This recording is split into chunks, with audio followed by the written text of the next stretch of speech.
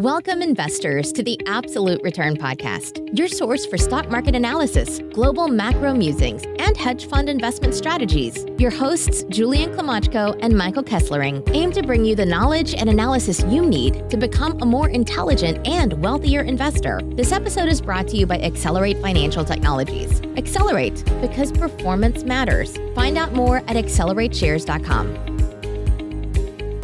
Hey, what's up, everybody? This is Julian Klimachko, host of the Absolute Return Podcast. I'm joined by my co-host, Mike Kesslering, and on today's podcast, we welcome special guests, Sumant Sinha, founder of Renew Power, and Bob Mancini, CEO of RMG. Renew Power, India's leading pure-play renewable energy producer, recently announced a merger with SPAC RMG Acquisition 2 that valued the company at $8 billion.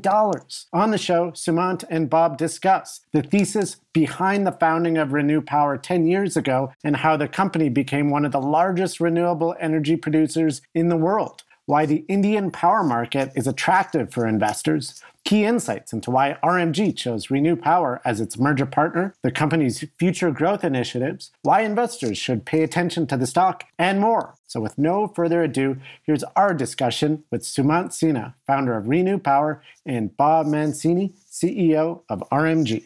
All right, welcome to Sumant from Renew Power and Bob from RMG. Excited to have both companies from the merger, the target company and the sponsor, to come talk about really two themes that really interest me on this deal. So number one, big ESG component. Renewable energy is really taking the world by storm, and emerging markets, international investing, as all your business is in India. So let's get into it. I'm really intrigued on hearing the backstory of Renew Power, because it was founded 10 years ago and you seem to have made a tremendous amount of progress. Renew is now the largest pure play renewable power company in India and one of the largest in the world. So Sumant, why don't you kick things off by just giving us a quick backstory on yourself and the company? Yeah, sure thing, Julian. Thank you so much for having me and Bob on your show. It's terrific to be here and to talk about the company and about our deal. To answer your question about the backstory, look, I started this company about, as you said, 10 years ago. At that time, the Indian government was looking to open up the renewable energy sector. So a little bit ahead of some of the current thought process around climate change and so on. And one must give some degree of credit to the government of India for having thought about this at that point in time. I was working at a wind turbine manufacturing company which I was running. It was an Indian company called Suzlon, which at that time was one of the largest wind turbine manufacturing companies in the world, along with Vestas, Gamesa, and so on. And My personal backstory, just to let you know, is that I was a banker in the US for many years, an investment banker here in New York for about 10 years or so. And then I returned back to India. I was working in the Indian corporate sector as the finance head of a large Indian business group. And then I was running Suzlon. And I saw this opportunity opening up where I felt that my ability of my understanding of the renewable energy sector, along with the financing understanding that I had, would allow me to actually be able to be successful in the space. And so that's what I did. I started this company, invested some of my own capital, hired a few folks, and then built a project pipeline and then went looking for funding. And one of the doors that I had knocked on at that time was that of Goldman Sachs. Goldman was in fact looking to build and invest and grow their private equity investing business in India. And so we had a meeting of minds, and Goldman actually committed to invest $200 million into the company at that point. And that's really what got us started in our journey. And from that point on, it's been a fairly good journey in the sense that we've made a lot of progress. The Indian market has grown quite substantially. We as a company have executed reasonably well within that context. And we've been able to raise a ton of capital from investors, of course, like Goldman, who also then subsequently increased their investment in the company to almost close to $500 million. And then we've got a bunch of other investors to come in, fairly, very credible global investors who've invested in the company over the years. And all of that capital raising, as well as execution on the ground, and I'm happy to talk about that in more detail, of course, has really allowed us to grow the company to a point where now we have 5.7 gigawatts of commissioned wind and solar capacity. We have another 4 odd gigawatts that we're constructing right now. So that takes us to about 10 gigawatts of total wind and solar capacity, which, as you observed, is the largest size in India and among the largest pure play renewable energy companies globally as well. So I think it's a combination of raising capital at the right time, combination of the growth of the Indian market, and a combination of also executing on the ground that I think has led us to this point where we've become one of the larger companies in the space globally as well. That's fantastic. And before we get into a little bit more about Renew, Bob, could you give us a little bit of background on yourself? Sure, Julian. Again, thanks for having us on your program. We really appreciate it. I started my investing career at Goldman Sachs, where I had spent 20 years. And after leaving Goldman, where I had focused mainly on investing in power, the power industry, as well as commodities around the globe, I went to the Carlyle Group, where I also continued investing in the power sector, mainly focused in the U.S., but from my prior experience at Goldman, where I had exposure to power markets globally and India in particular, that we found this opportunity particularly compelling. Great. And one theme that we see over and over and becoming more and more popular these days is that of really focusing on the environment, decarbonization, and this green transition from fossil fuels to renewable power. And Sumant, you mentioned this notion of India's global climate commitments. They're trying to reduce carbon emissions. How important is this for Renew's business model? Was that really the thesis behind it? Is that you foresaw more and more governments, specifically the Indian government, fostering this industry? Is that where the business opportunity came about? I would say that when it started off about 10, 11 years ago, at that point, certainly what was going through my mind was the fact that climate change would become a bigger deal going forward. It was already beginning to appear that way so many years ago, but it was still at a very early stage. And so the thesis at that point really was that solar power, of course, was significantly more expensive. Wind was a lot more competitive, but still more expensive than the alternative sources of conventional power, coal or gas and so on. But the two things that were playing in my mind at that time was, number one, that climate change would become a bigger and more important issue for the world as a whole going forward. So that was a directional thought. But the second thing also was that just looking at the evolution of technology, that renewables would become more competitive in the future, and that therefore the delta between renewables and conventional would come down to a reasonable extent. So those are the two big directional drivers for my decision. And as you see, the way it's played out is actually even more intense than I had actually forecast so many years ago. Climate change, as we know, is a very, very critical issue now. It's front and center of, as you observed, of everybody's investment thesis. ESG has become a big, big thing. Global institutional investors are looking at that and looking at companies which are in any space and looking at what they're doing on the sustainability and climate change front, and beyond doing, how they might be impacted by climate change in the future. And that's also becoming a bigger issue. So I think the whole climate change theme has played out much more strongly over the last several years than I had anticipated when I had started this business many years ago. But even more starkly, on the other big lever, which was the issue of technology development reducing costs, that's played out even more starkly. When you look at the cost reductions that we've seen now in solar and wind, solar now in India is almost 50% cheaper than the price of coal-based power. Wow. And wind is almost 40% cheaper.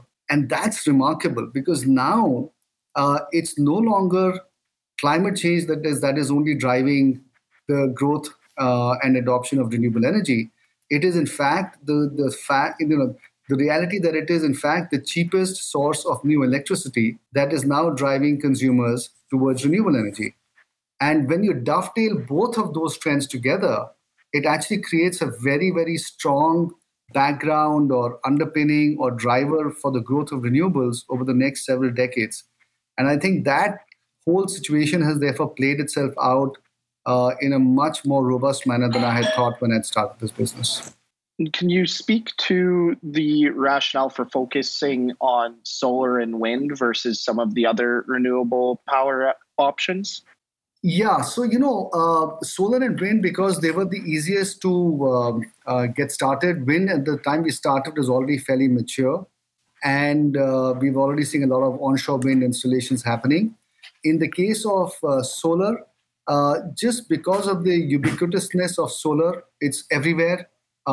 It's obviously had a lot of room for improvements in technology and therefore cost reductions. And, solar has this incredible ability where it is scalable downwards as well, in the sense that without losing the cost advantage, you can really decrease the installation size quite substantially. And so that gives you this incredible flexibility where you can put it on your rooftop without the cost going up dramatically. And eventually, I'm pretty sure you'll start having windows made of solar panels as well, and see-through transparent windows and so on. So there'll be a lot of unique opportunities for the development of solar, which we cannot conceive of right now. And so that's really the reason we decided to go into both wind and solar. And they had common characteristics also. They both require land, for example. They both require connectivity into the grid. You can balance both between each other because, as you know, solar peaks in the middle of the day. Wind is, more stable, although a little bit more intermittent.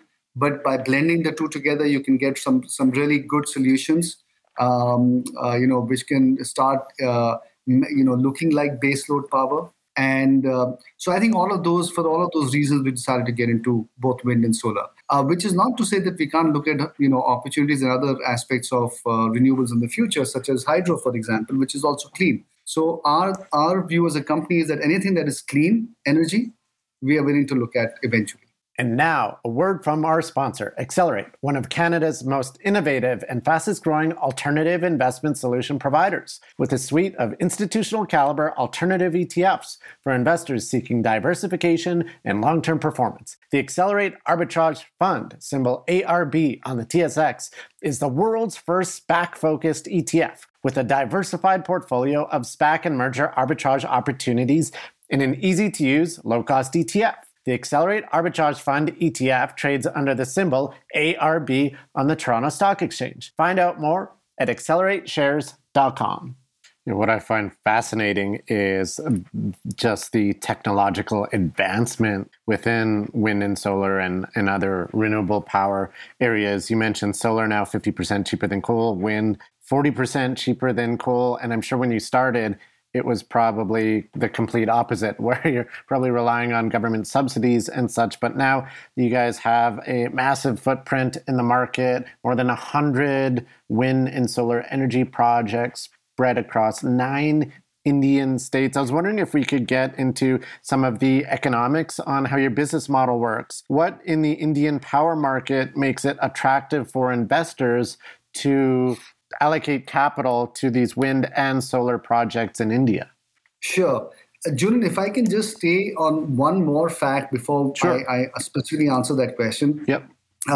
If you look, it's very important to understand the size of the Indian market, which I think is something that is not well understood. The Indian power market right now is the third largest in the world after China and the US.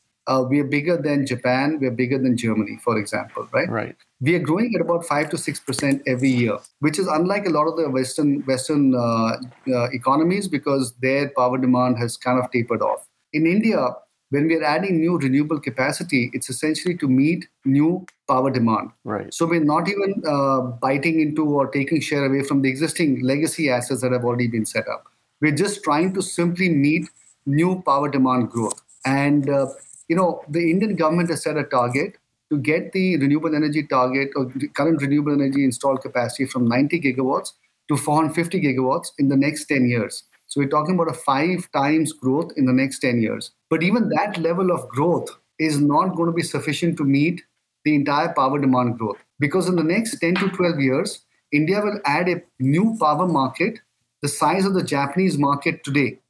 In the next 20 years, we will add a power market the size of the entire European Union today. So it's a very large market growing massively over the next 10 to 20 years. And so therefore, that is the backdrop within which, try as we might and as rapidly as we might add renewable energy capacity, and the government's target, as I said, is a 5x increase on the 90 that we are at right now, we are still going to be short meeting all new incremental demand through renewable energy. And so the balance will still come from other sources, primarily from coal, which is really not good for the world at large. But there are execution constraints that are, that are preventing us from going even faster than adding 450 gigawatts of renewable energy capacity, which is itself a very large number.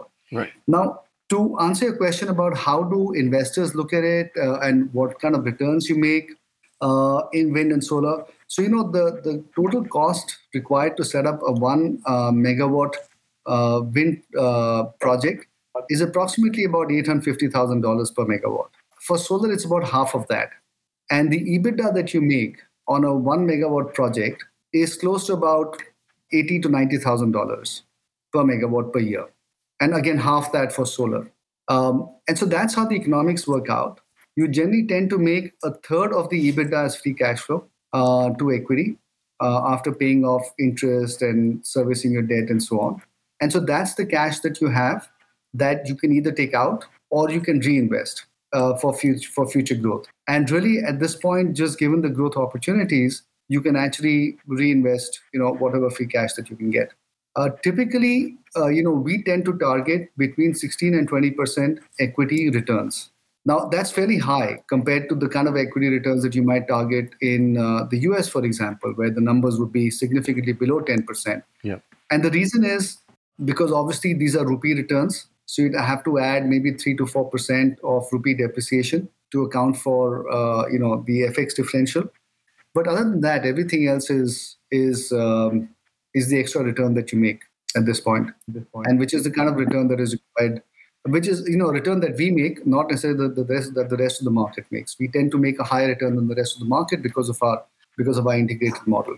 Yeah, it's really good to know that competitive advantage that you guys, I'm sure, have built up as one of the market leaders. So just to review the economics for investors, roughly kind of 10% return on capital, 1/3 of EBITDA as free cash flow, targeting equity returns, return on equity of 16 to 20%. Certainly that is significantly higher than what you can find in North America, but that's one of the appeals of investing in emerging markets and quickly growing markets as the Indian market is. Now, to achieve this growth, you guys obviously have a massive growth plan, which requires capital. And in the power production sector, you can utilize a significant amount of debt capital. You're also utilizing equity capital as well. And that being said, let's get into the recently announced business combination with SPAC. RMG Acquisition 2 achieved an enterprise value of $8 billion. What was notable about this deal is you guys announced a concurrent $855 million pipe financing,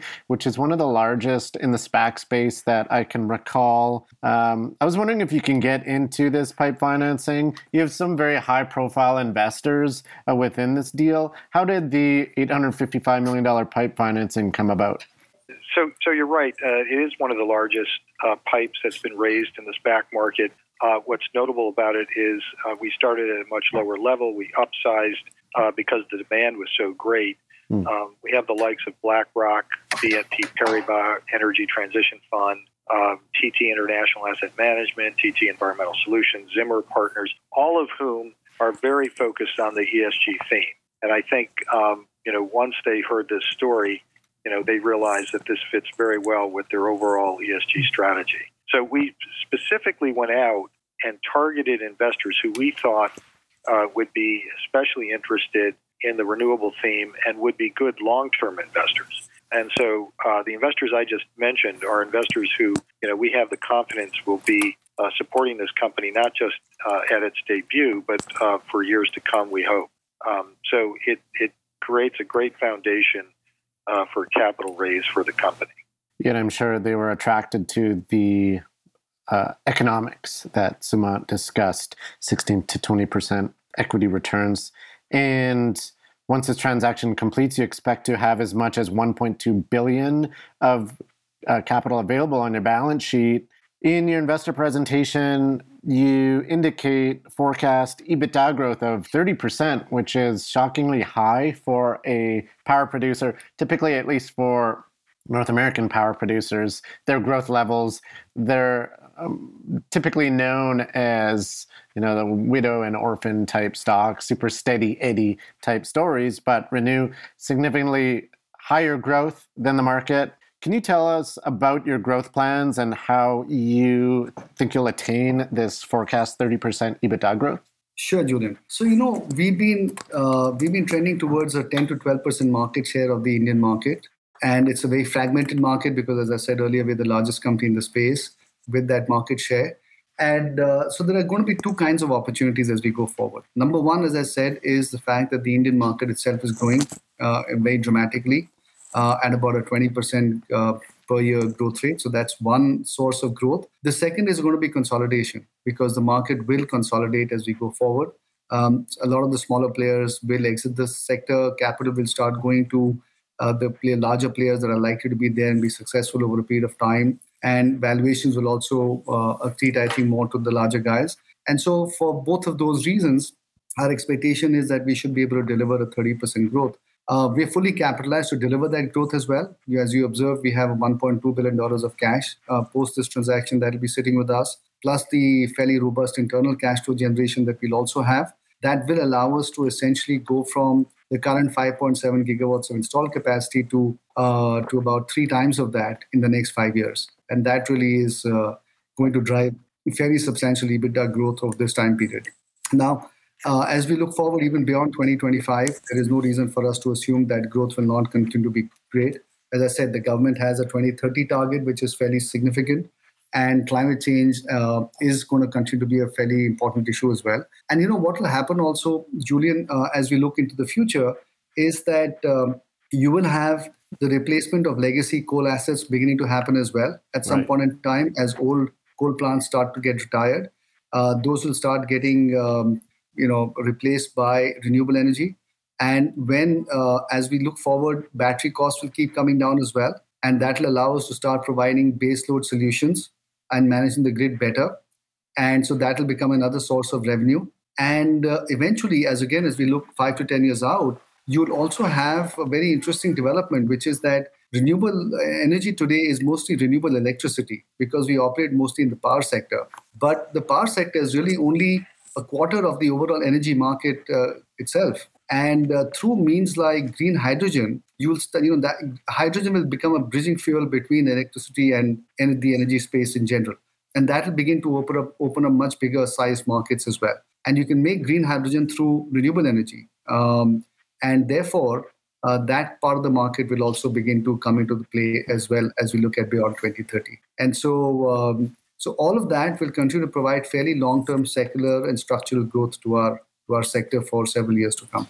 And now a word from our sponsor, Accelerate, one of Canada's most innovative and fastest growing alternative investment solution providers, with a suite of institutional caliber alternative ETFs for investors seeking diversification and long-term performance. The Accelerate One Choice Alternative Portfolio ETF, symbol 1C, ONEC on the TSX, is Canada's first alternatives portfolio solution, providing exposure to 6 alternative asset classes, 10 alternative strategies in one easy-to-use, one choice ETF that charges a management fee of just 0.2%. The Accelerate One Choice Alternative Portfolio ETF trades under the symbol 1C ONEC on the Toronto Stock Exchange. Find out more at accelerateshares.com. So, Bob, you've described a little bit of what makes Renew an attractive investment, but can you describe a little bit about what your due diligence process is? Sure. And in today's SPAC world, a very relevant question.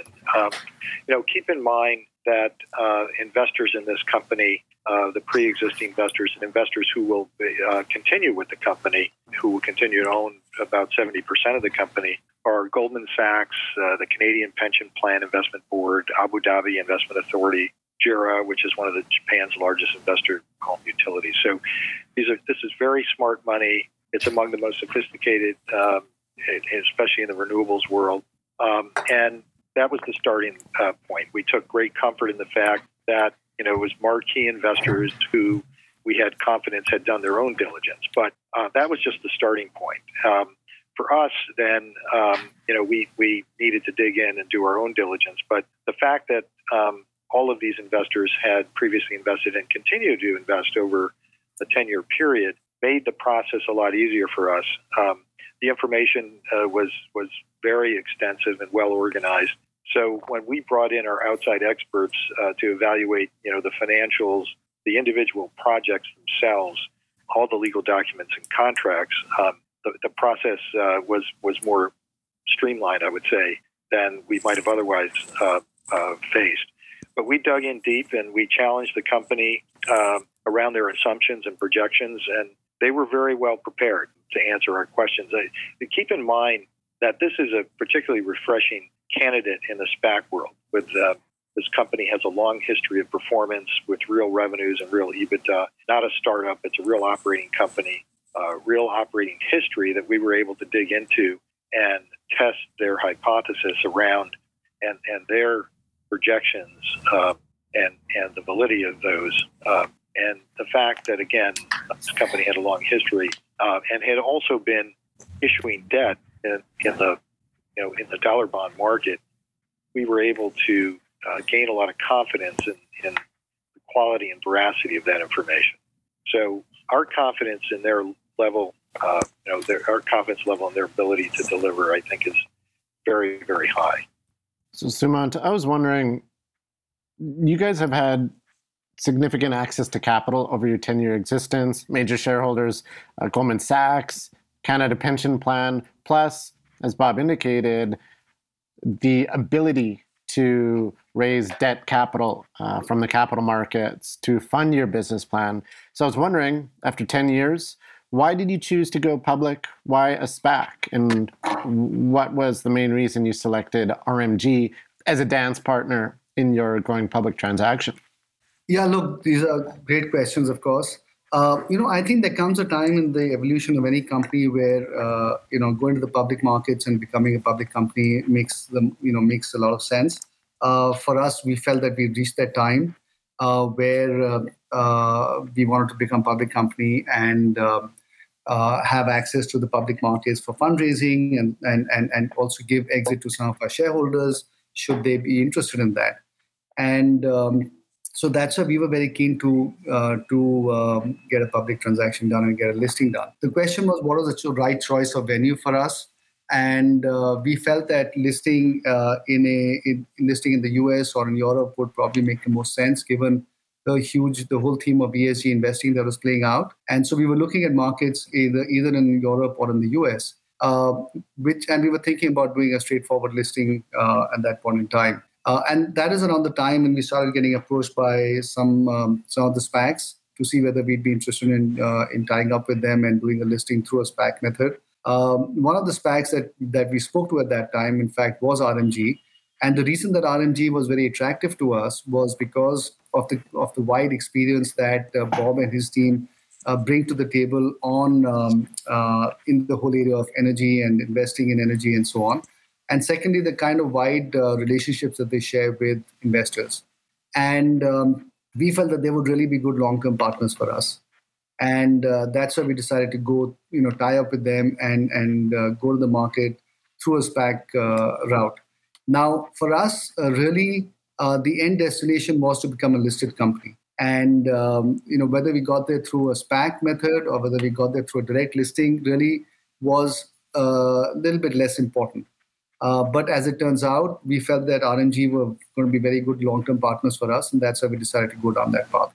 So I wanted to wrap up the Renew Power story just for investors. So what I'm seeing, attractive unit economics, 16 to 20% return on equity. You cover the ESG theme. Investors get to capitalize on the growth of emerging markets. And really, as solar and wind continue to get cheaper and cheaper, the macro indicators are really going your way. The other thing that I noticed is that this merger values Renew at 9.7 times forecast 2022 EBITDA. If we look at the peer set, they trade around 15.6 times. So it looks like a compelling valuation that you guys are going public for investors here. So Bob, I wanted to point this question at you. Aside from those reasons that I listed, why should investors pay attention to Renew Power when it starts trading in the market? Well, one of the characteristics of this company that Sumant alluded to that I think is important that we emphasize is the fact that this company does have a fully integrated platform. And so what I mean by that is they have their own in-house engineering team, their own land acquisition and development team, the complete EPC capabilities in-house for procurement and construction. And they also have their own in-house asset management and operations and maintenance team. Now, why is that important? And why is that important from an investor's perspective? It's because that platform gives Renew a very real competitive advantage. Whether it's in bidding for projects or building them or operating them, all of that translates into higher margins than its competitors. And so I think it's important to make sure investors understand that. Now, as you said before, the company's on pace to have more than $800 million of EBITDA this fiscal year. And then over the next 5 years, its growth is expected to be nearly 30% per year. So the other thing to keep in mind is that when we talk about revenues and growth, it's backed nearly 100% by power purchase agreements that extend out to 25 years.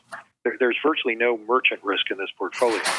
So if you're an investor who wants to express a view in the renewable space, there's a variety of options, of course, to do that. But if you want to express a view in a pure play renewable company, there just aren't a lot of choices. So, there's, of course, several integrated utilities and independent power producers out there. But typically those companies, renewable is only part of the story.